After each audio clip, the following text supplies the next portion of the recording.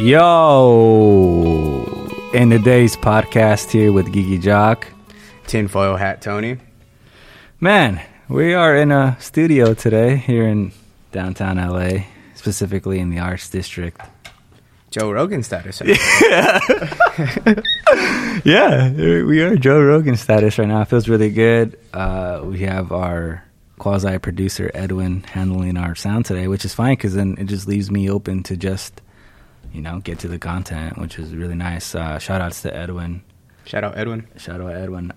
In today's episode, part one, we discussed a lot of things which you guys have already seen. And today is industrial society, the negative relationship between human freedom and technology. It sounds somewhat complicated, but I wanted to get to this in our kind of our theme of this season, which is covering all kinds of conspiracies and all kinds of things that are going on in our world today that we can relate back to Kavinsky's manifesto, right, which we talked about in our first episode. So before we get going on this, I want to ask you just a straight-up general question. Do you think technology is good for the human species going forward? And if you could live a life without technology, would you? Yes and yes. So I'll break it up into two parts. The first part is, should we as humans be consuming technology the way we are? We should not. It's the more we consume technology and the further advances we make. I've always posed the question when I've talked to people about this and just having normal day-to-day discussions is technology actually progressing us, or are we declining every advancement we make? Because the further advancements we make, it takes away from our actual intrinsic value as humans. Correct. We could no longer think or produce at a human rate. We're so consumed by technology that everything has become easy. We no longer have any actual, skills as humans anymore. We can't talk. We can't do anything. We're just so consumed. It's so easy. Yes, and that's kind of where we're getting at the heart of the episode, right? The more we're relying on technology, the more less useful you become just as a human, right? The more you rely on technology, the more you lose your humanity, right?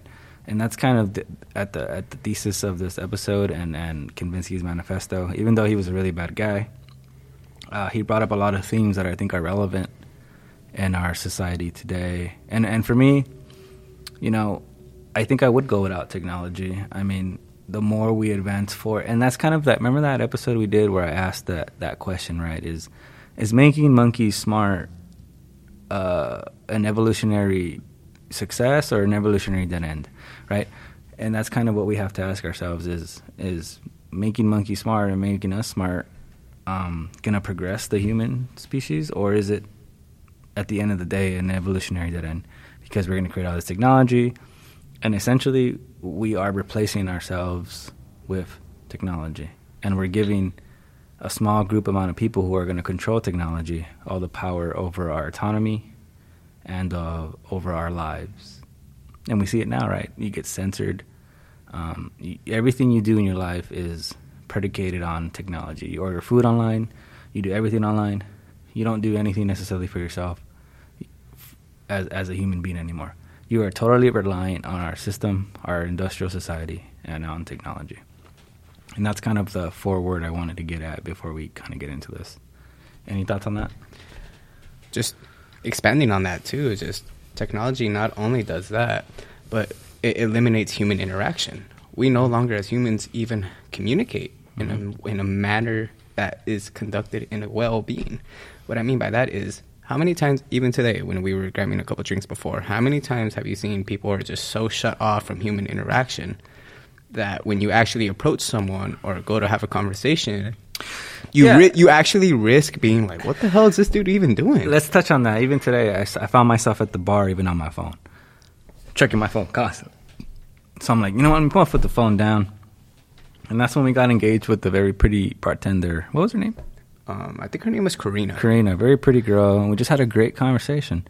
But if I would have been on my phone, I'm checking Twitter, I'm checking Instagram, or you know what I mean, we would have never had that kind of interaction, which made our experience so much better. She was just, honestly, just a smoke show.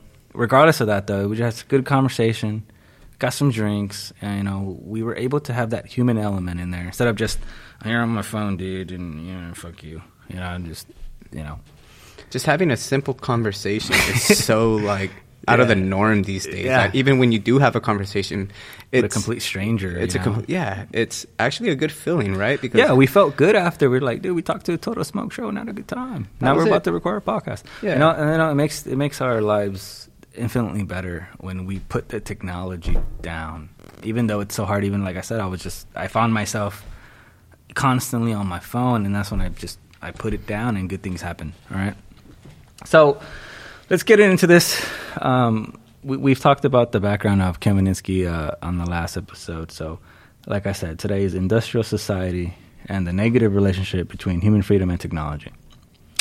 So, kind of the first points here. Industrial society has created a civilization that requires human and social engineering to sustain itself, right?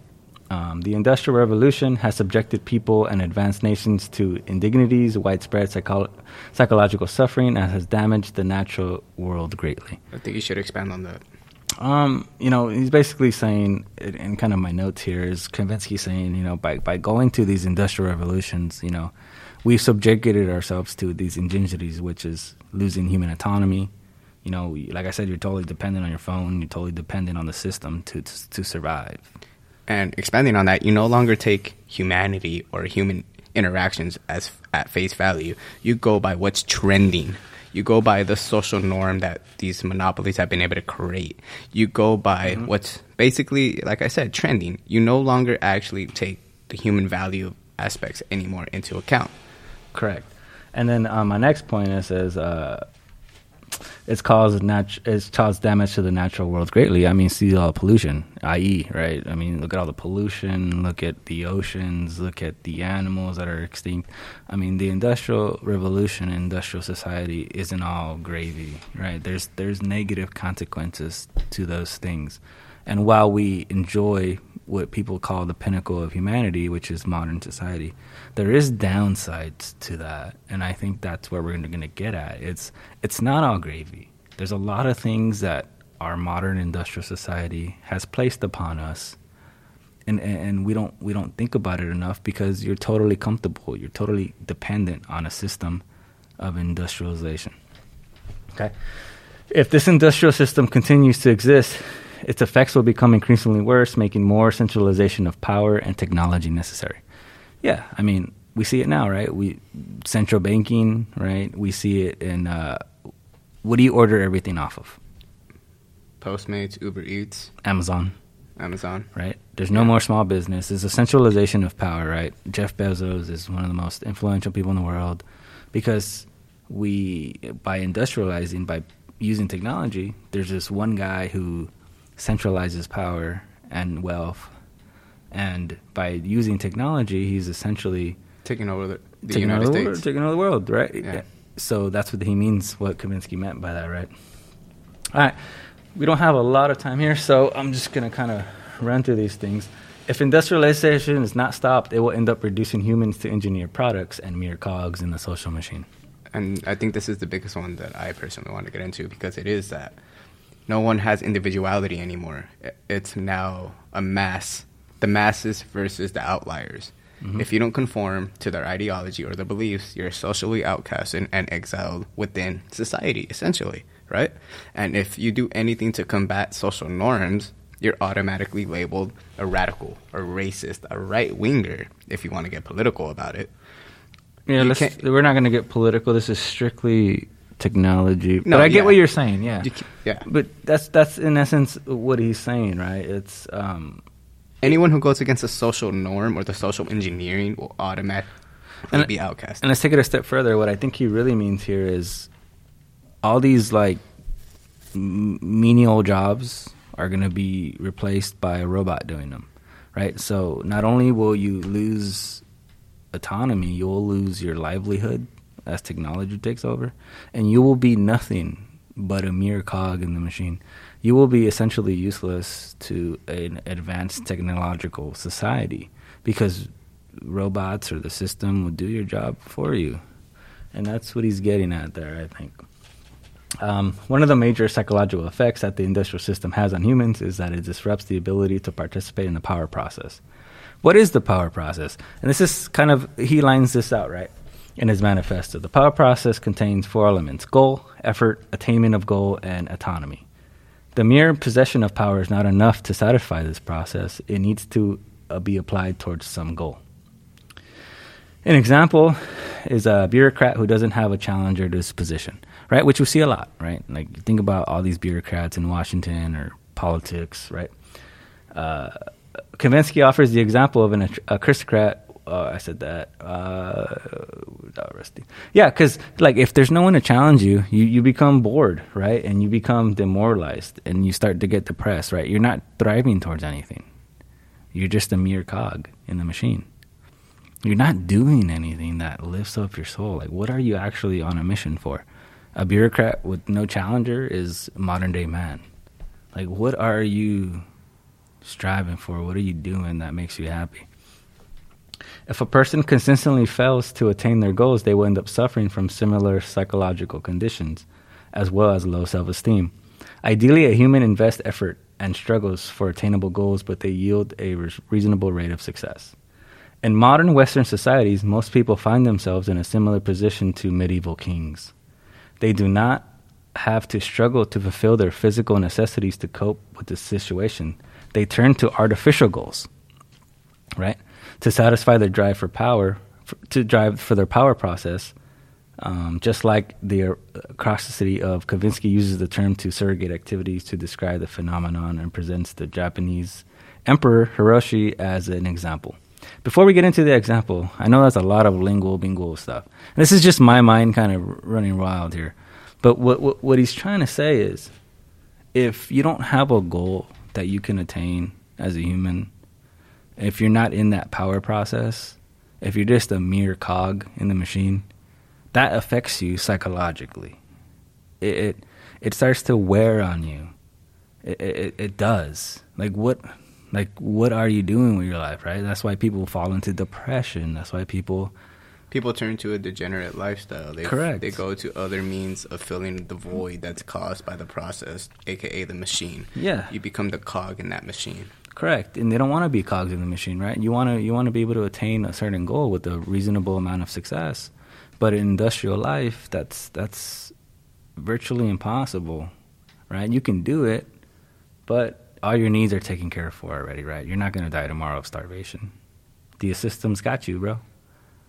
You know, you're going to survive. But what otherly goals are you chasing that makes you feel good as a human, right? Your life is taken care of mostly by the system.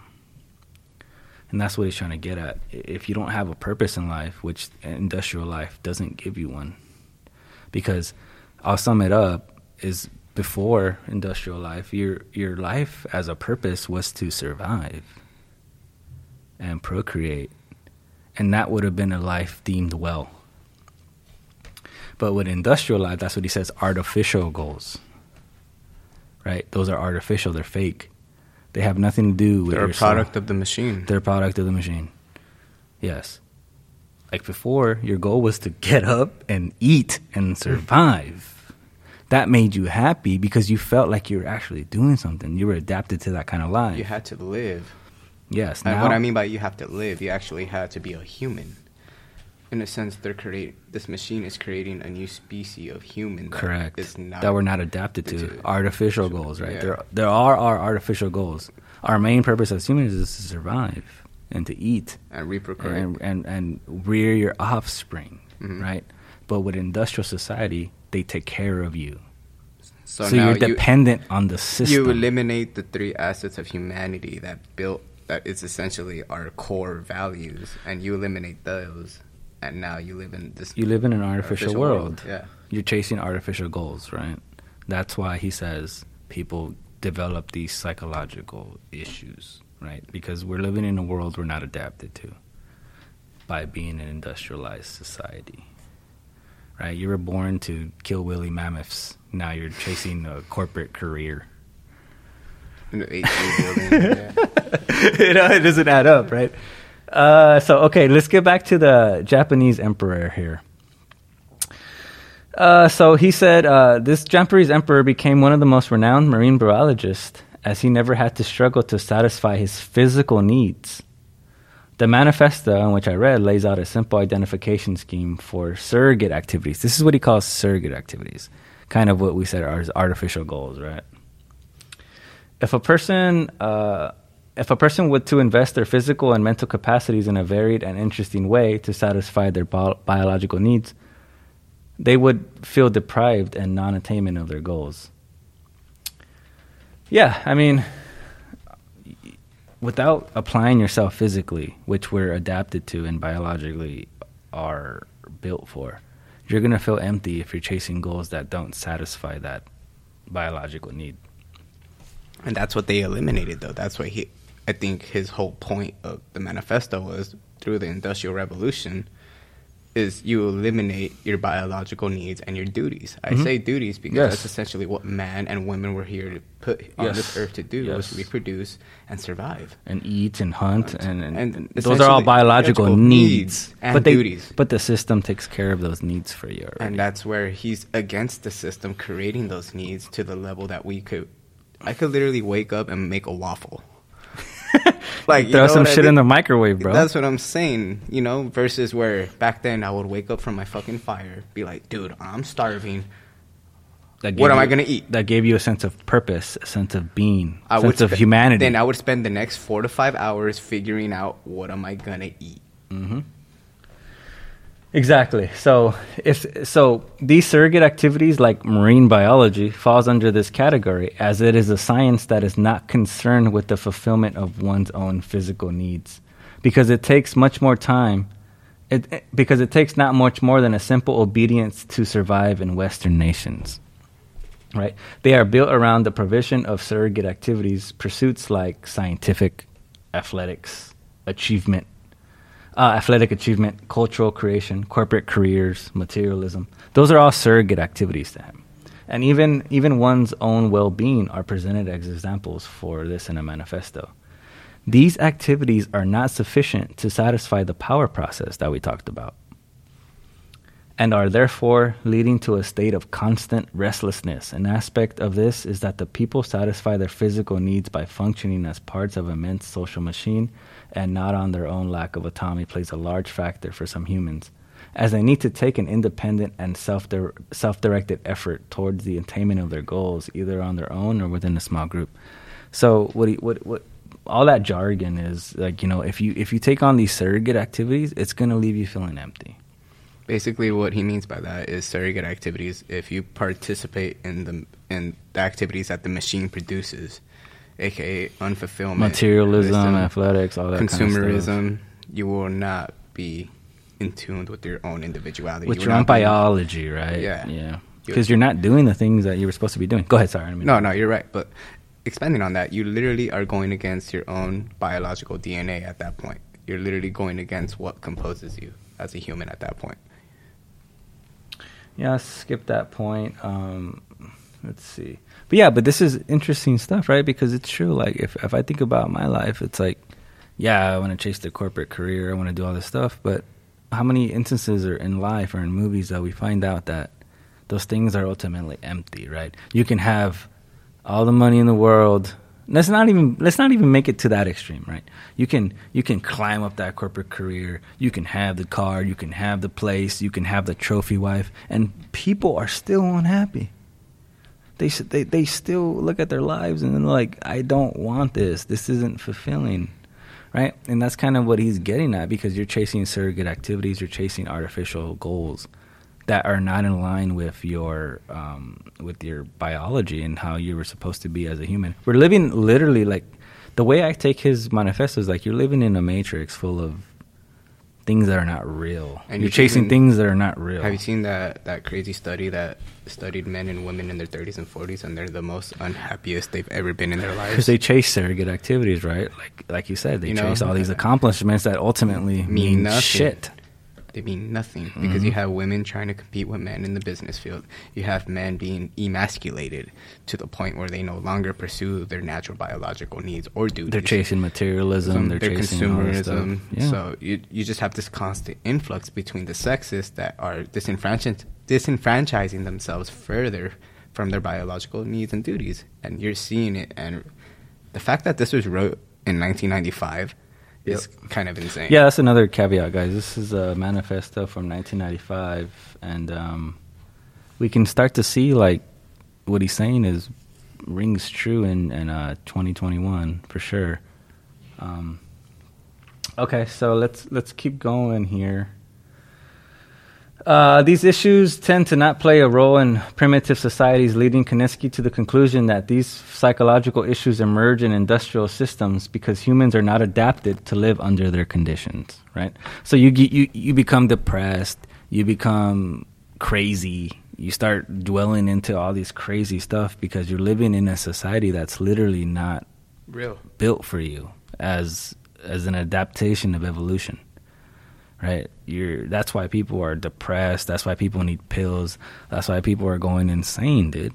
Because we're not as humans are not built biologically to live in this kind of society, an industrial society, right? The further we've gotten away from nature, and everyone, like I said in the beginning, everyone praises, oh, we're living the best time of humans. Do we? Why is everyone all messed up? Why is there so much stuff wrong? That's what the Industrial Revolution has caused. It's caused not only a shift in our physical attributes, it's caused a shift in our mental frame too. Mm-hmm. It's literally rewired our whole brain on what we believe is easy, right? Because you have all these boomers who are like, oh, this generation has had it easier than ever, right? And it's like, dude, you bought a house when it was like $10, bro. You bought a house when it was fucking dirt cheap. You try to come live to LA now, it's fucking $200,000 to $300,000 to buy a fucking boomerism house. Is work hard. Yeah, dude. Totally. Work hard. Like, no one's working hard. Yeah, bro. You literally see us working 40, 60-hour weeks, making dirt. Not even making dirt. Making good money. But yet, cost of living. And a house in LA is like $1 million. Yeah, bro. Like, how does LA have so much homelessness? I fucking wonder why, dude. Yeah, because, like, that's a different episode, but it is true about that, right? It's like the further we're going, the less it makes sense, right? I mean, aren't we supposed to be in the best time ever? But yet, the average guy can't go out and buy a house. He can't go out there and support a family. So, on a broader topic is the further we're going, the worse things are getting. Right? Money's fake. It's a fiat currency. There's nothing backing it. And that's we can allude that to Kaczynski's thing. It's fake. It's bullshit. It's nonsense. And the more it gets devalued, the more inflation there is, the more that hurts us. Because we live in a false kind of reality, right? Before, people used to trade stuff, right? Like our ancient people with gold, and they used to have markets and used to trade stuff for one another. Now we have a piece of paper that's backed by nothing that gives it value. I mean, look at Bitcoin. Look at the meme coin, Dogecoin. It's all nonsense. Basically, yeah. So we have a dollar. Well, we have a theoretical dollar that's backed by nothing, and we eliminated trading actual goods and supplies that we would need to survive every day to life. Like, for example, let's just say the apocalypse happened tomorrow. The dollar you show up to some dude and I'm like, here's a truckload of worthless dollars. What does that matter in an apocalypse? Do you have bread? You have a gun? Do you have? Yeah. What is a truck of? Let's just say you fill up a whole semi full of $100 bills. In an apocalypse, what is that really worth? Bro, I need water and bread and like a baseball bat. It's nonsense, right? So we can allude that to kind of what Kaczynski's saying, right? We live in a false narrative, false reality, chasing false things, right? Money is false, money is fake. And like I said, if money was real, why couldn't you be able to use it in an apocalypse? It would be a worthless paper bill. But that's how you control a population. That's how you control a whole society. Is you base everything off this dollar. But if the apocalypse, that's why they're so hell-bent on they're preventing the collapse of the system. Cup of soup would be worth more than a truckload of worthless $100. Put it that way. In an apocalypse. A cup Yeah, of soup, bro. I wouldn't trade a definitely. cup of soup for a truckload of $100 bills. I'd be like, nah, I'm taking my soup. No, I need to eat. Yeah, fuck yeah. Give me that I'm soup. taking my soup with me. Campbell's, I don't care what it is. I ain't trading that for a truckload of worthless Give me paper. some fucking chunky chowder chowder. Yeah. Clam chowder. Imagine how much that'd be worth compared to the worthless $100 in that thing. Okay, so these issues... so these issues that he's talking about, they don't really play a significant role in primitive societies, right? So Kaminsky's saying that because of that, these psychological issues emerge in an industrial system because humans are not adapted to live under their conditions, right? Excessive population density, right? Look at the cities, right? We're all crammed in. You know, there's people everywhere. Our tribal ancestors never lived like that, right? Isolation of men from nature, right? We don't live in nature. We live in a concrete jungle, right? You see buildings, sidewalks. I mean, you're totally away from nature. When's the last time you seen a beach or a lake? Rapid social change and the dissolution of small social units like the traditional family, right? And I'll expand on that coming up. But yeah, I mean, how many people rely on their family now? I mean, they rely on the system now, on the government more than their moms and their dads and their immediate family. So it's all kind of a breakdown from our natural processes, right? Back in tribal times or even... Government is now the new family. Yes, right? They're getting checks every month from the government instead of relying on your family. And that's a product of the system, right? They make everyone relying on this worthless dollar to make them dependent on the system because your family is poor because of the system, right? So how can you rely on them? You're going to have to rely on Big Daddy government instead of your own kin, your own family, right? Small social units are broken apart as technological society often requires individuals to switch locations to enjoy better education, career opportunities, or health care. Also, has an incentive to actively promote this process to shift the loyalty of the population away from the family or tribe towards the system itself. And that's kind of what we kind of went on already, right? You know, if you want to go get a better job, you're going to leave your tribe, your family, to go work for the system, right? If you need better health care, you're going to leave your job. Not your job. You're going to leave your family, your immediate family, to go get better health care. But that makes you dependent on the system and not your own family, right?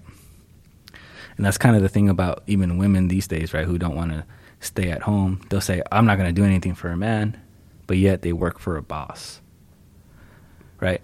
Before, women depended on their man and their family, but now they're dependent on a boss who pays them. It's the same exact thing. That's why it's an oxymoron, right? They think they're independent, but they're not. They have to show up for the man every day and a boss who pays their salaries to survive.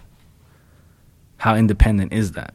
There's no independence. Exactly. So that, to me, we won't even get into that, but I'm just saying I use that example because because women are supposed to take care of the family, right? At least in tribal times and back in the day, right? But what they do is get up every day and they go work for a boss. Why do you think they're so unhappy?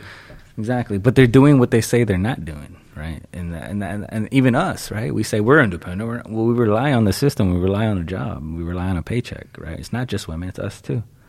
But that's a whole part of, I think, his bigger point is that the Industrial Revolution has manifested itself into all aspects of life. The system is so strong now is you truly... Independence is a thing of the past. To say that you're independent, unless you own a company or you're part of unless you're a part of the top conglomerates that are running stuff, aka Amazon, Tesla, Facebook, Google, like all the aspects that control our lives, you're not truly independent. That is correct, and I'll get to that. Even with small business, we'll get into that. That's a very good point. Yeah, because like he's saying, industrial society has taken over the world. You are dependent on them whether you like it or not. Yeah, exactly. The system only tolerates small-scale groups that are pacified and emasculated as they do not pose a threat to its position. This rapidly changing environment is a breeding ground for social and mental issue. In his manifesto, Kaminsky argues that the decisive factor that is not the change itself, but rather the imposed nature of it. So we'll get to that. While explorers and pioneers lived in a changing environment, they did not suffer from the same psychological conditions that can be attributed to the fact that they experienced change out on their own desire for adventure. whereas a modern man is powerless against the rapid transformation of his environment. That's a lot of jargon there, but I'll break it out. So what he's saying there is he uses pioneers and explorers, right? Let's take Lewis and Clark, right? Those guys were living the life. They were happy as hell because they were striving for that change, for that adventure. They had autonomy. They were doing it themselves. They were changing the environment on their own accord, which lines up with your biology, right? Because you're in control of your life. You are making that change. But in today's society, a modern man, you are powerless to the changing rapid social movements that the industrial society provides you. You are essentially powerless to every change, every technological change that happens in your life. You are powerless to that. You are just a product of the cog in the machine. So if they say, "Hey, we're changing life as you know it," you just got to accept that. It's crazy to think about, right? Because just bouncing off the Lewis and Clark example, it's what modern man, or let me pose this question. Kalvinsky was an individual who went against everything that we know, right? He was the one who tried to fulfill his biological duty, right? In the sense that he tried to blow up all these buildings. He wrote the manifesto. He wanted to basically collapse the system. Correct. But the Industrial Revolution, what we're currently under, is so strong. They literally stopped him and labeled him as a psycho.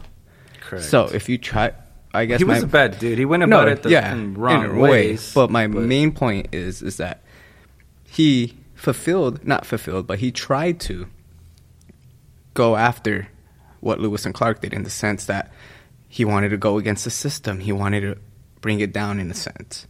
But the system is so strong and so powerful that he couldn't do it. He couldn't do it. Even with this manifesto, people still label him as insane. You know? It's crazy. Yeah. I mean, because if you want to make your own way and do your own things in society and go your own way, you know, you're gonna face some kind of pushback. And that's what we'll get into here. So we're going to skip to right where it says security. The security, the acquisition of wealth. So in order to gain wealth, right, is often bound to the degree of obedience to the system. People get rewarded for adhering to laws, regulations, and expert opinions, not for their own individual initiative. The desire for security is basically unsatisfiable, since technology often puts humans at its mercy. One has to rely entirely on the decisions of others that pull the levers in the system. These people tend to be pilots, politicians, government, economic people, corporate executives, and the like, whereas a primitive man was not helpless in the face of adversity. A modern man has no way to protect himself from a nuclear explosion, a global economic crisis, or an airplane crash. I think that one's pretty. That one got to me a lot, because I think he's very true in that. You know, how do people get rich, right? Because they're bound to the degree of obedience to the system, right? You have to be a slave to the system in order to gain your wealth. Correct, and that helps the system itself, right? And he also goes and says that primitive man had way more control over his life than you do, and he used like he says, primitive man was not helpless in the face of adversity, right? Hey, a tribe was coming to kill you. You could fight back. You could, even though you may have died, you still had control over that. It was you. It was all on you as an autonomy, right? You had that choice. You were in control of your life in that moment. What he's saying is modern man lives their life on autopilot, dude. You really are not in control of your life for so many factors due to the industrial society we're in, right? You have no control over a nuclear explosion. What if someone just wants to nuke you? You're done. Or what happens if the fiat dollar just collapses? Exactly. What if inflation goes to hyperinflation? You have no control over that. No control over your future. You get on a plane, it fucking goes down, you're dead. You're dead. You have no control. You are living on autopilot in those circumstances, right? Well, autopilot is you're living on the machine's well-being. Correct. And if the machine fails, then you fail. And that's what he's saying is like primitive man had way more control over his life than you do. Despite the fact that the latter man is probably more physically secure, like, you're not prone to violence, like I said, a tribe invading was something that primitive man had to deal with, right? It is the former man that lives with a higher degree of psychological security because he knows he can rely on himself in almost any situation. So what he's saying there is, while we have more physical security in our industrialized society, primitive man had more psychological security. And the kind of his theme is that industrial society produces a lot of psychological ailments, right? He's saying primitive man was more psychologically stable, bro.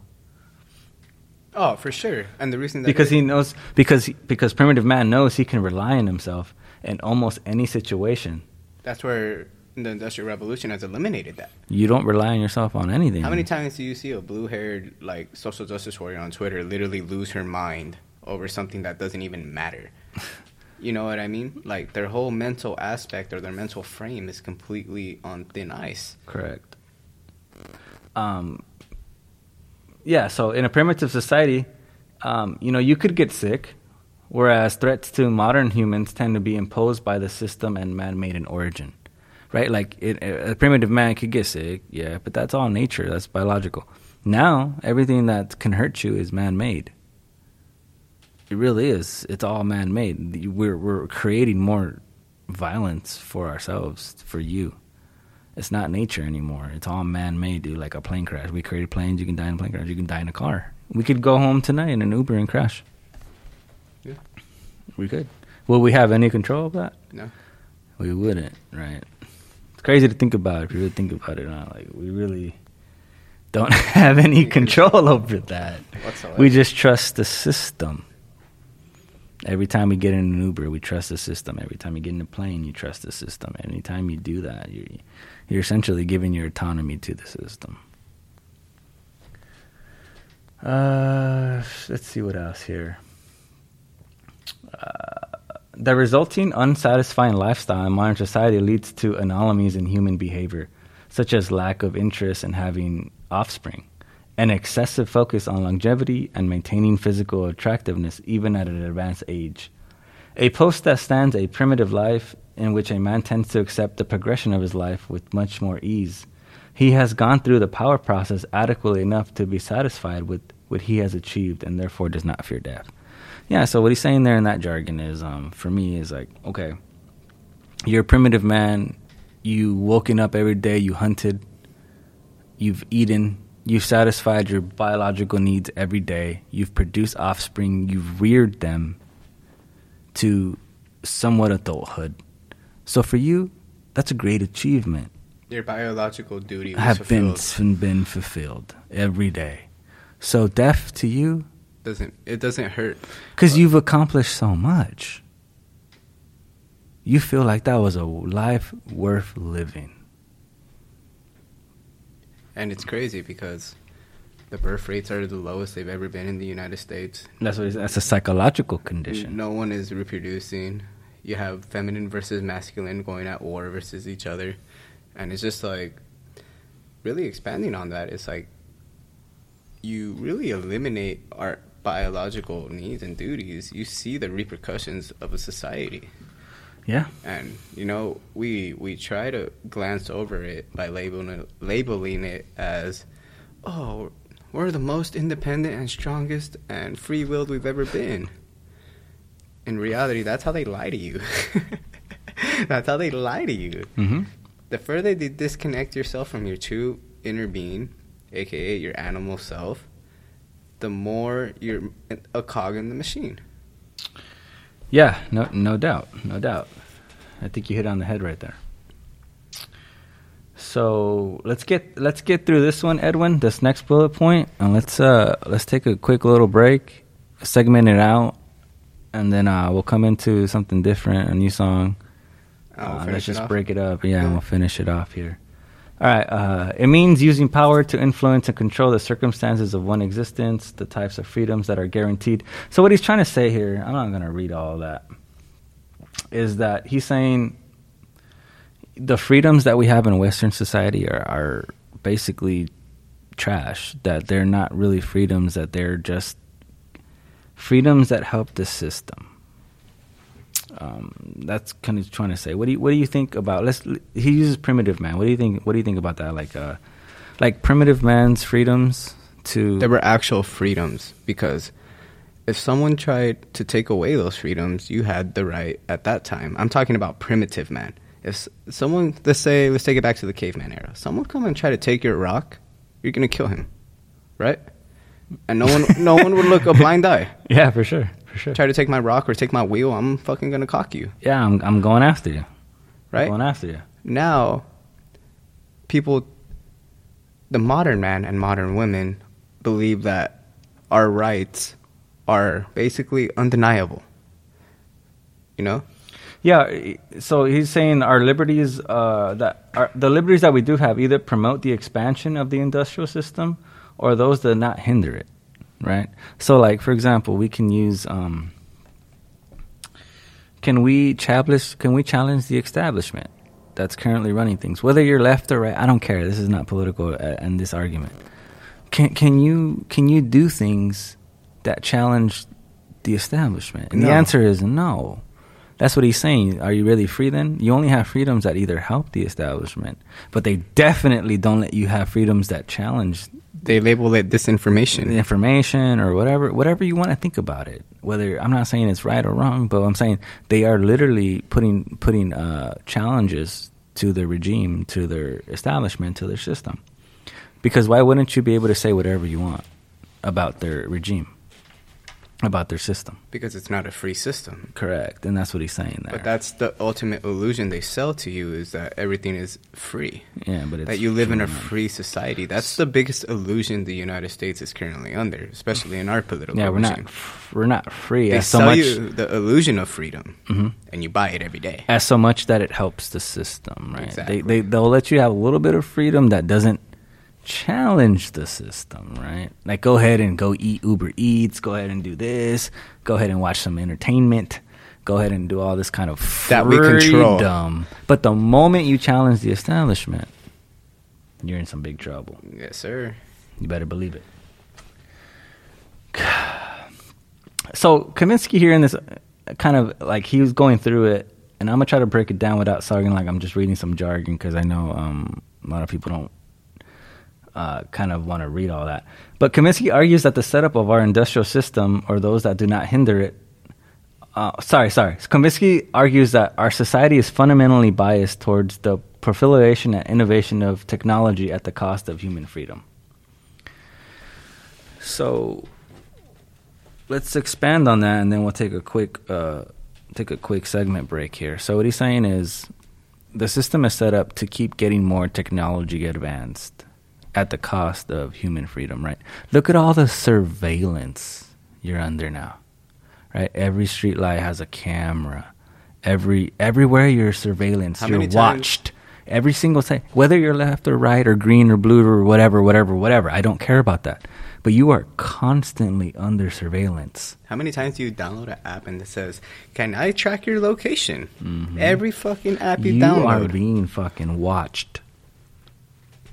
Is that human? You think a primitive man was? we have no images of them. That's totally dude was freedom. living in the middle of the woods, not wanting to be fucked with. But today's society, you are constantly monitored. But everyone says, "Oh, technology is so great." And don't get me wrong. It's not to say that technology is trash. But in this purpose and this episode and this argument, and according to his manifesto, right? That's the context in which this episode is in. Okay, and I'm only going to argue parameters in regards to his manifesto. This isn't my personal opinion. I'm strictly arguing what this manifesto says. And I think it is true. He has some truth to that, because the more technology advances, the more human freedom does seem like it's subjugated. You're constantly watched. The more technology advances, the more freedoms you're ripped away. But they still sell you the illusion of freedom. That's the hamster wheel that we're on. Mm-hmm. Yeah, I mean, are you free if you're constantly being surveillanced? They could read every message you send. Deplatformed. Are you free? You know, if they can read your every message or every email, if they can, like when we get out of here, I'm pretty sure we're going wherever, they'll have cameras watching us where we're going. Mm-hmm. If we were to commit a crime, how do you think they have all the footage of people doing stuff? My thumbprint is in the DMV. Yeah, you are monitored and surveillance literally every second of your life. And with your phone, this is just a monitoring device. It's a tracking device. They can literally pick up my phone and know exactly what I've done in the last week, 2 weeks, months. Oh, I took an Uber here, he did this here, he went there. I mean, it's all recorded, dude. It's crazy. It's all recorded. They know exactly what you're doing. So that's kind of what he's saying, right? The more technology advances, the more we lose our human freedoms, even not to be monitored or pictured or recorded.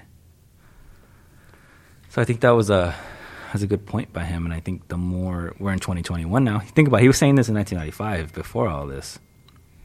Now we're starting to see how much surveillance. It's actually coming to fruition. It is coming to fruition, right? You can, whatever your political movement is, you are constantly monitored, and this little phone you have in here, they got you. Reminds me of the Dave Chappelle skit. Gotcha, bitch. They got you, bitch. Yeah, they got you, bro. You are not hiding from the system anymore. They got you on 4K. You know, I love that saying, 4K. They really do got us in 4K, dude. You're not hiding 60 frames nothing. per second, too, dog. All right, we'll take a quick break. I don't know what that means from your end, Edwin, but we'll take a quick one. End of days. End of days podcast, Geeky Jock. Tinfoil hat, Tony. All right, I'm going to cut it right there. All right, perfect. Cool. Edwin, if you can, too, before we start, let's move to the top of the page here. No, the other way. Go right. Go a little bit more down. No, sorry, the other way. Right there. All right, ready? Go ahead and let me know. Give me a countdown, Edwin. We're recording now, so whenever you guys are ready, just go ahead and play the audio from the song, and then we can fade it from there. Okay, cool.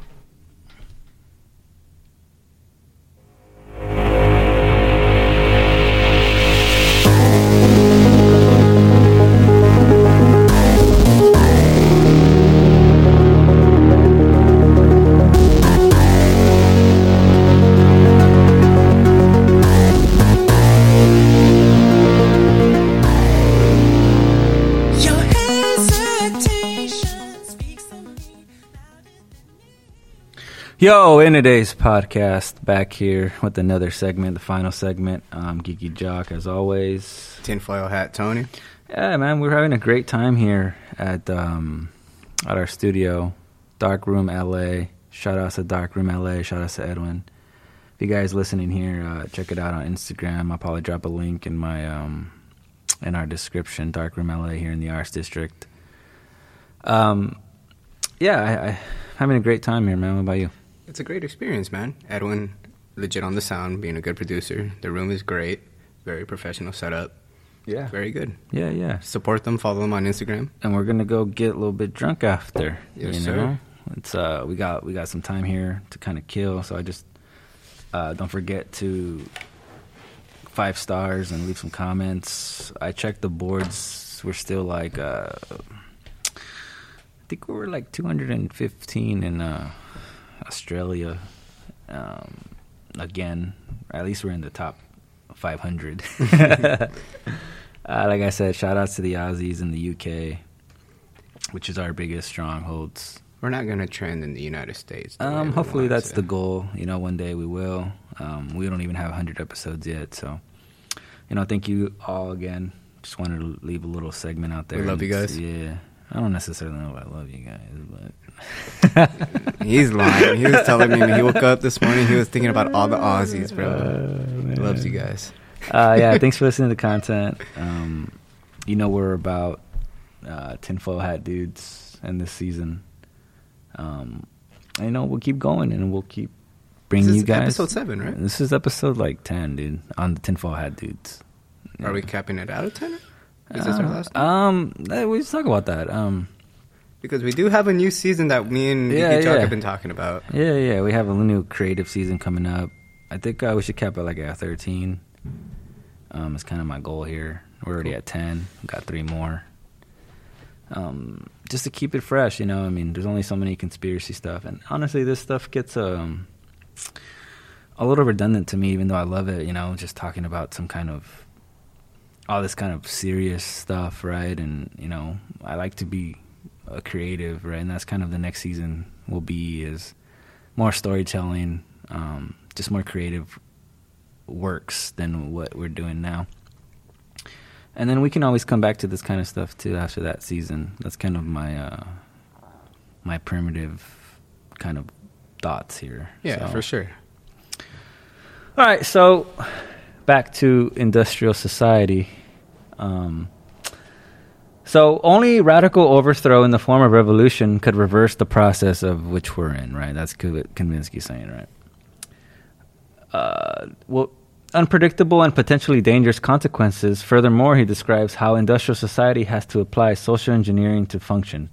This creates a sense of powerlessness amongst the population that has to be countered with psychological measures such as propaganda, mental health programs, to convince the masses that this is happening in the interest of them. Damn. If I've never read a more accurate statement that sums up where we're currently at, yeah, shoot me, man. Holy crap. Yeah, I mean, social engineering is also like, you know, like drugs, and if you're on depression, they'll give you a pill, right? That's kind of what he means by social engineering, right? You're suicidal, there's a hotline for you, like, you know what I mean? All these kind of things that are socially there for you. But what's causing them is the system itself, right? That's what they don't want you to know. Why are you depressed? Why you want to kill yourself? The system has a lifeboat, basically, right? They have a preserver that they throw at you, right? They're like, damn, we're killing our own people. Yeah, but hey, we offer a hotline. Yeah, you're powerless, but here's new technology. Yeah. Here's the newest iPhone. But you're powerless in your life. And that's kind of what he means by social engineering, right? Like you said, like Roman times, right? I always describe our current times to late Rome, right? It's to give them bread, give them entertainment, and you can control the masses, right? Kind of like what the whole Colosseum was about, right? People were entertained. They weren't focusing on their freedoms and how they were being governed, right? They were too busy, preoccupied with other things, and that's kind of what he means by social engineering, right? Well, social engineering to me also means like Netflix, Hulu. Right, you go home and you're pacified. You're watching even pornography, right? You go home, you watch some porn, you watch some Netflix, you watch some Hulu, dude. You take your pills. You don't kill myself pills. That's all part of that social engineering, right? To get you away from humanity. Why is this happening to you in the first place? Because of the system itself, right? The industrial system. And we talked about that, right? You weren't born. You're not evolution as humans. We're not adapted to this new industrial society. Yeah, right? I have a question for you. Yep. Hey, do you know, in this industrial revolution, is it merely for profit? Or are they trying to completely control a population in the sense, are they trying to depopulate us? I think everything, when you pull back that curtain and you see who's behind it, it's always about power, is what it is. So power. Power. It's always, humans are always striving for power. That's what he even says, right? And your goals and when you're chasing, if you don't have power to actually do those things, you become depressed, right? They're stripping you of power and getting more power for themselves, right? That's essentially what industrial society is, right? You're taking powers from the individual human society and giving it to the system, to industrial system, to technology, right? Like right now, like the more you depend on technology, like right now, could you go and feed yourself? Like, let's just say you couldn't use technology to eat. Could you go out there and feed yourself? My answer would be no. I would starve for maybe 2 to 3 days. Before you could figure it out, but right? then once I starve, that's when my inner animal comes out, my inner savage, yes. Where I will ultimately do anything that I would need to do to feed. For sure. Yes. And that's what kind of what he's getting at, right? Then you would become human again, right? You wouldn't have someone. I would basically go hunting, right, Yeah. for my food. Yeah, you would be within your biological narrative by doing that, right? Instead of right now, let's order off of Uber Eats, or let's go to the grocery store where it's already there for you, right? In which we think of it as convenience, but one of his main points, and we'll continue on from this, but one of his main points is the more technology advances, the more you lose your autonomy as a human, right? I mean, you don't do shit for yourself. Essentially, you're dependent on the system. We all are, essentially. We all are. We're all dependent. We're not individuals. We're not free. What about those people in the Midwest who own a piece of land and they are literally feeding off their land? They have chickens, they have vegetables. They pay their tax, they pay their property tax every year, but it's so dirt cheap that you would laugh at it if you're... That's probably a good outlier to point to, right? And they're probably pretty happy. They're probably more happy than city folk. Have a big family, just eat off the land and just live when can we pinpoint in our time period in American society? When did that shift happen? To the Industrial Revolution is an easy one to point to, and that's kind of what he's getting at, right? Once starts stuff becoming automated, and even there's a segment in like the supply line, right? Of like, I'll use a quick example of how they build cars, right? In the 1930s, I saw this movie where some guy, they show him, and it's kind of a satire. He goes to work every day, and his job is literally to just screw on a bolt every day for 8 hours. That's his job in the supply line, right? Into building this car. So all he does all day for 8 hours is screw a bolt. Is screw a freaking bolt. Mm-hmm. And that's his life. Oh, there's no more to it?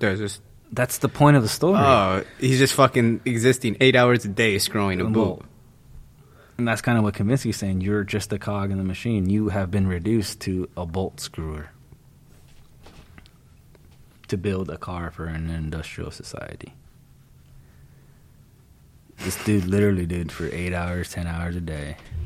The same fucking thing, bolt screwing. The 20s?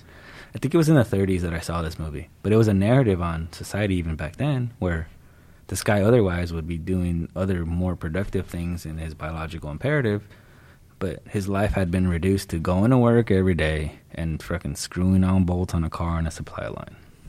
And he became mad. He was just like, not mad in like anger, but he just became like, like he just became like a weird ass person like throughout the movie, because all he does is go fucking work and screw on bolts, bro. It's a topic for another day, but it always something that I think about a lot is giving man or the human species a consciousness.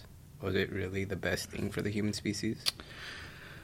Because within that, you are in fight for constant power. Yeah, I mean, and I think that goes back to, and like you said, it's another episode. It's we are in a fallen state of man, right? We are sinful, and I don't mean to get religious, but that's the only way I can make sense of it, right? You are sinful, you are flawed, you are not whole, you are a flawed, sinful person, and that is the state of man. No matter how you want to say it, we all are. We all do fucked up things. That's a fucked up world we live in. There's atrocities committed every day. Because as an individual, you are flawed. You are sinful. You're not even nowhere near close to God. You are a fallen creature, and you are in a fallen state of life. And that creates a lot of issues for humanity as a whole. Right? And we can go on that or maybe on a different episode, but to answer your question, I think once man fell, I mean... Last question, and we'll move on from this point. Simple yes or no. Was it the death of Christ?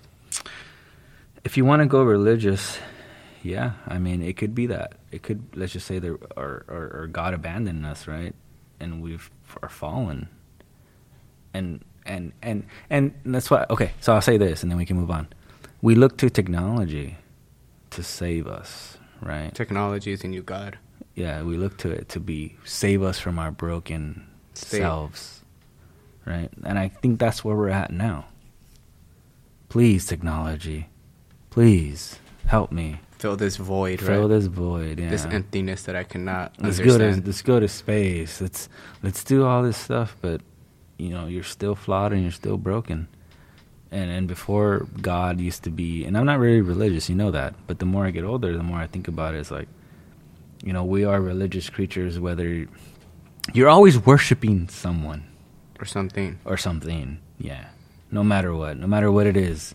You can worship celebrities, you can worship government, you can worship politicians, you can worship a God, but you're always worshiping somebody. And I think now that we don't have a God that we all worship, it leads to all kinds of dismay in our society because we're broken. And I think it's human hubris or human confidence or cockiness to makes us think that we're good, we're fine. Obviously, we're not. But that's a part of now I understand what he means is eliminating Christ or eliminating the concept of religion. I'm not necessarily saying you have to fully believe in religion, but eliminating worshiping a greater being that's outside of yourself. And the Industrial Revolution makes you believe that you are God. Yeah. And you can live a life with no repercussions, no actual fulfillment, even though you're actually going against your biological needs and duties. Correct. That's a good one. Let's go to the fitting example bullet point. A fitting example for this is the COVID pandemic of this year. Yeah, we all know that. COVID was a result of a globalized transport network. This occurred at such a pace that it might have caused... I think I have a little typo here. So basically, since we have a network, right, of globalization, it was easily being able to spread, right? And kind of what he's saying is, so what they're saying is they knew about this stuff, right? There was reports about it in December and all that, but they didn't want it to affect the system, right? The networks, right? It would be bad for the machine. It would be bad for the machine, right? So they downplayed it at first. Remember those reports where it's like, oh, it's happening, but we don't know, blah blah blah. So let's keep going up on that bullet point. Yeah, right there's fine. So let's see where I can start here. I kind of wrote a lot here, huh? So the crisis had been born and the death rate was declining. Since the crisis had been manufactured by and before mentioned organizations, mostly were pointing to the irrelevant rising infection numbers and ignoring the extremely low death rate. The only reason why this supposed pandemic is still a daily talking point is because it justifies the measures taken by the industrial system to permanently restrict and regulate human behavior. Right? So they have to keep making it a big deal, bro, because they literally shut you down. They put businesses out of business. They're literally controlling you by wearing your mask and what you can do and cannot do, right? They're limiting human behavior, right? So they have to keep making it a big deal, bro. One of the easiest ways to control people is like the stupid-ass mask mandate. Yeah, and the reason I put the technocratic elites is because, like I said, this isn't a left or a right thing, right? These are people who are way omniferious. They're not left. They're not Democrat or Republican, if you will. The technocratic elites have realized that this situation is a once-in-a-lifetime opportunity to accelerate the dependence of society on complex technology. Lockdowns, mass surveillance, which we talked about, and the other grave invasions of human freedom can now be applied to systematically silent oppositions. We've seen that, right, with censorship, and support social engineering measures. It is clear, for example, that media campaigns and protest bans have been mostly applied to anti-lockdown demonstrations across the Western world. Hey, expanding on that, quick little side note, you want to hear a crazy conspiracy about all this? What? So there's a conspiracy that the reason why COVID got to the U.S. is that supposedly, like, I like how you wrote, the technocratic elites, all of them supposedly were going to court. They were all getting sued. Oh, the 230? Yeah, the 230 case. Yeah. You know what I'm talking about? Yeah. So basically what that implies is that Jeff Bezos, Elon Musk, owner of Google, owner of all the fabrics of life in American society, were served to go to court because they were committing crimes against humanity. Yeah, the 230 thing is essentially they're labeled as a free platform because they have information. So they're not liable to anything that's on there. And the 230 protects them because they're claiming they're not a publisher because they're saying we're not curating the information. The information is free flowing, which we know is bullshit. We know every one of those social medias are curating the information. There's a freaking sign on everything I click on that says this may be misinformation. They are curating the information, which makes them a publisher. So they should not be exempt from any other publisher, and they should be liable, and they should get fucking sued. But they're not, because everything's corrupt, and they're in bed with the politicians, and they're in bed with all these people. Mm-hmm.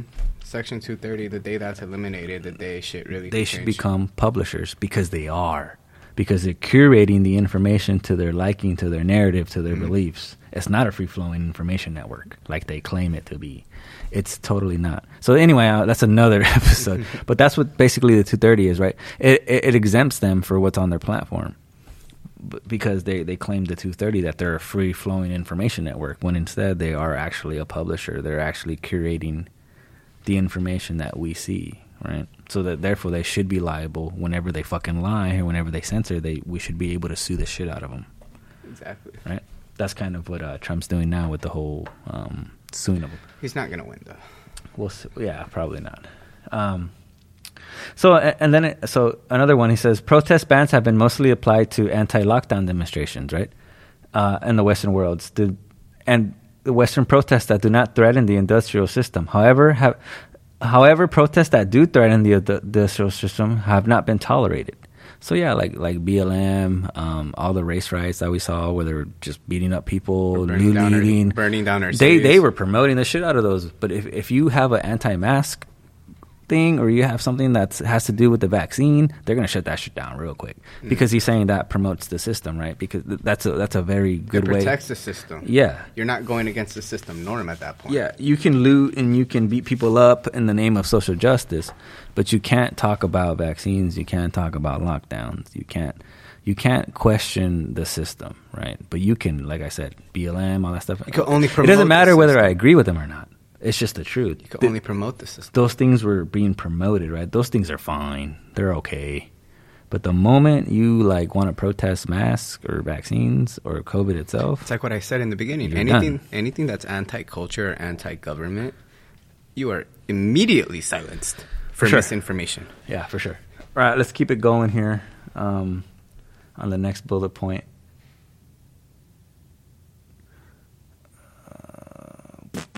So what should we touch on here?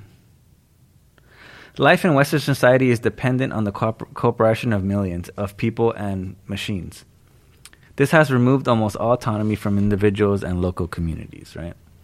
As they now have to rely on large-scale communication networks, transport, and healthcare systems that care only about sustaining itself. And this is why it reacts so detached from human desires in threatening situations, such as the COVID pandemic. When a new disease threatens to shut down the global transportation framework, it seeks to prevent a panic. Right? They don't care about if you're going to die or millions of lives are going to lose. They're going to protect their global transit system because that props up the system. Right? They don't care about human lives. The system only cares about the system. It doesn't care about individual humans. It's a system, bro. They don't care. They'll lie. They'll suppress the information until they have it all ready, and then they'll make a big deal out of it. They're not going to shut down their global transit system for you. They're going to let you die, is what he's getting at. And then we saw that in the COVID thing, right? They didn't shut down shit. They said it was nothing. You didn't even need to wear a mask and all that until they were ready. So I see what you're saying is they basically, it's like poker, right? They fucking are going to play their hand before they show your hand, right? They're not trying to save lives, is what he's saying. Yeah. They're trying to save their system. And if it means sacrificing millions and millions of people, and they're willing to do it. Yeah. So be it.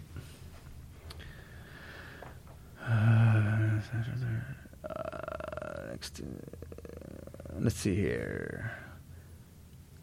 Yeah, so even this is what we're talking about. Even small business owners that are not influenced by large organizations, they have to adapt to new technologies that are developed by large organizations to remain competitive, and therefore are still relying on them, right? Even we said we're talking about this back, and I said I'll get to it. You're a small business owner, you got to get with the program, bro. You got to compete with these other large-scale firms who are using different things. So therefore, you become dependent on the same things. You become dependent on the system. You have to adhere to every basically big rule or any law that these big corporations have to do. Yeah, that makes you dependent on the system. And you can't win that way because your small business is just going to get overshadowed by the big business. Perfect example is a small business. Let's just say he doesn't use the internet. He's not going to compete with Walmart. Or they're all on the internet, dude. Even simpler. How many times have we ordered Domino's when we have a mom and pop pizza shop down the street? Yeah, they don't have the app. They don't have that shit, right? I'm fucking going on the app, dude. Yeah. That's easy. I'm signed in here. I'm fucking on my phone. That's a perfect example, right? They have to compete, but that makes them dependent and part of the system. They are the system, though. Exactly. They give you the illusion of freedom. Hey, you want your own business? You still have to adhere to everything that we say and do. You become dependent because you have to compete with Domino's, which is a systematic pizza shop, right? You have to compete with them. So therefore, like you said, you become them. In essence. Right? In the essence of freedom, though. Yep. All right. Let's get to that next bullet point. All right. So I think we should probably start wrapping it up here.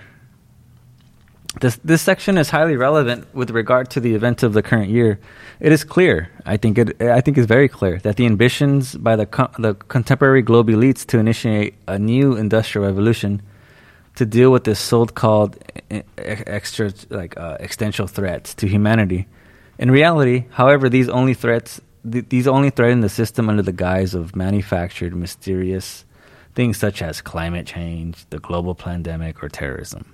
Right? They make up all this shit so they can continue to stay in power, right? Or rationalize why they do what they do. Exactly. And the laws that they make. Exactly. And the powers that they force down us, stripping us away further from our freedom. It's always climate change. It's always the pandemic now. It's crazy. It goes back to the social engineering now. If you say you don't believe in climate change, how dare you? Even if it's true or not, they still use it to make policy, to make laws, to control you. Whether it's true or not, they shouldn't have control over that kind of stuff. Because we don't know if it's true or not. Just because they publish it, how can we even trust their we know they're corrupt. They know propaganda. Exactly. You know? Who's to say it is true or not? But my point is, you shouldn't be able to grab more power based on that narrative. If climate change was true, that's fine. But why are you still grabbing more power because of it? Because it's always been about power, right? They'll use any fucking thing to grab more power. Any form of control they will absolutely use. They'll use climate change for it. Instead of doing something about it, what do? They just grab more power. They're not fucking doing anything about it. Earth has been burning up, right? Yeah. They're not doing anything. What are they doing about it? Making Twitter pages. What are they doing about it, right? All right, let's get to that last bullet point. These last two here. I think that's the last two, yeah. Kavinsky describes the dilemma of humanity's addiction to technology to continue on the current path would mean creating rapid and frequent disruptions to society that have various predictable and unpredictable negative outcomes that will lead to human suffering. Overthrowing the industrial system, on the other hand, would also mean creating suffering because a large portion of the world population is kept alive by the system.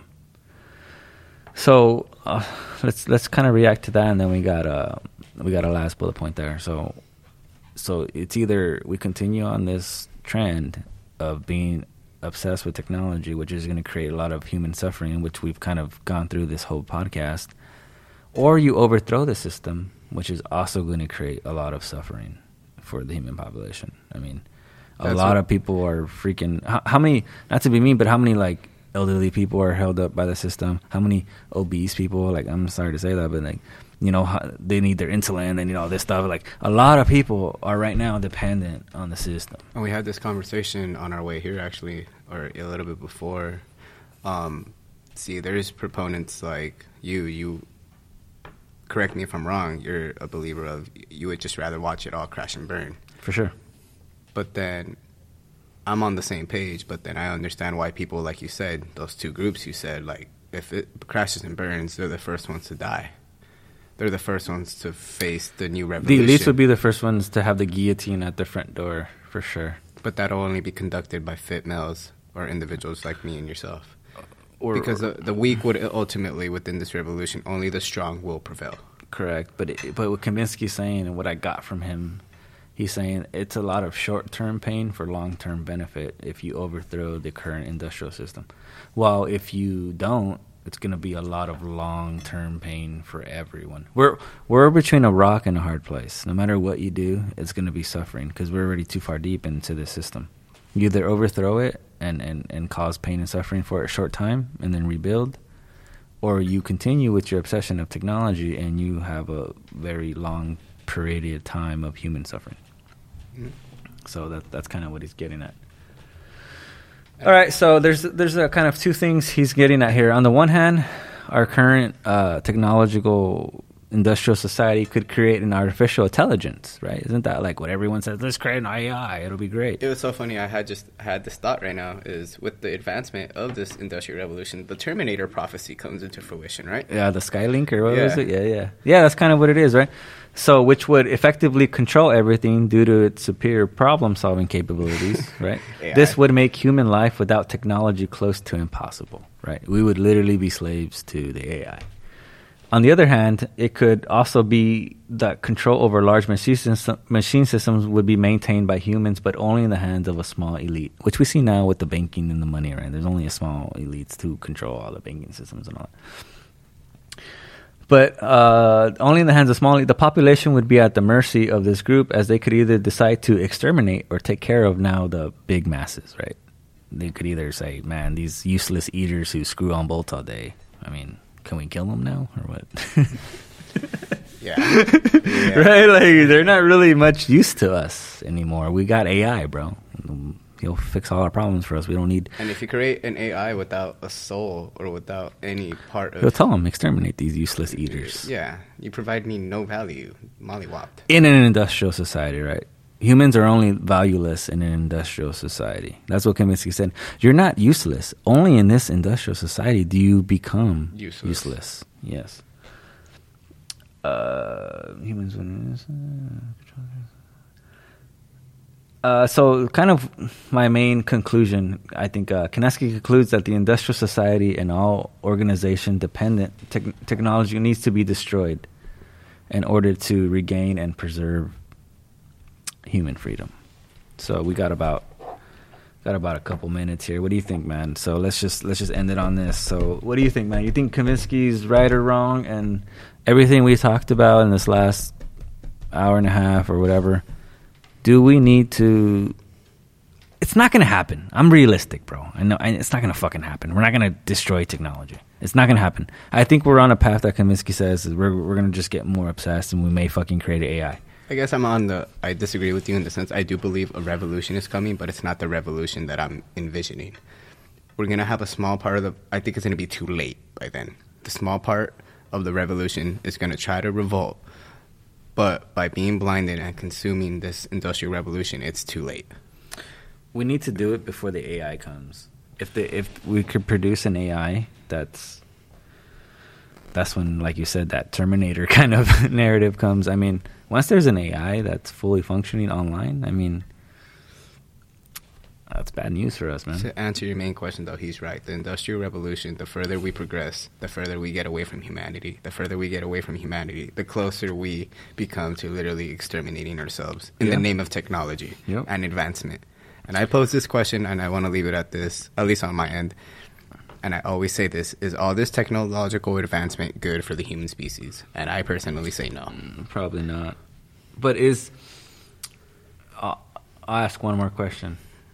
Is nature and evolution itself as something that just happens, right? We know we evolve and all that, right? We do all this stuff. So it's a product of Wait, evolution? let's just say.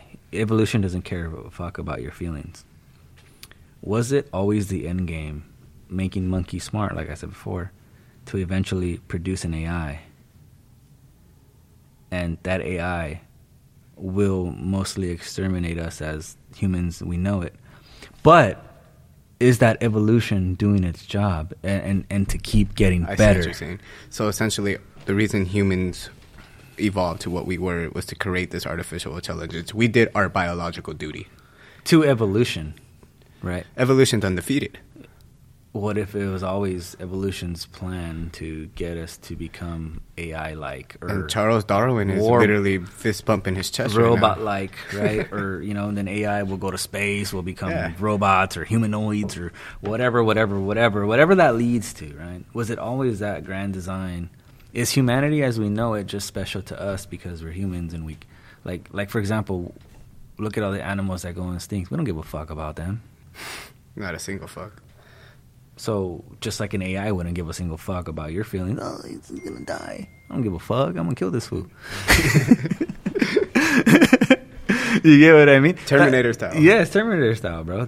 We only have feelings for humanity because we're humans. Do we have feelings for a tiger? I know I fucking don't. Yeah. Let him die. Fuck it.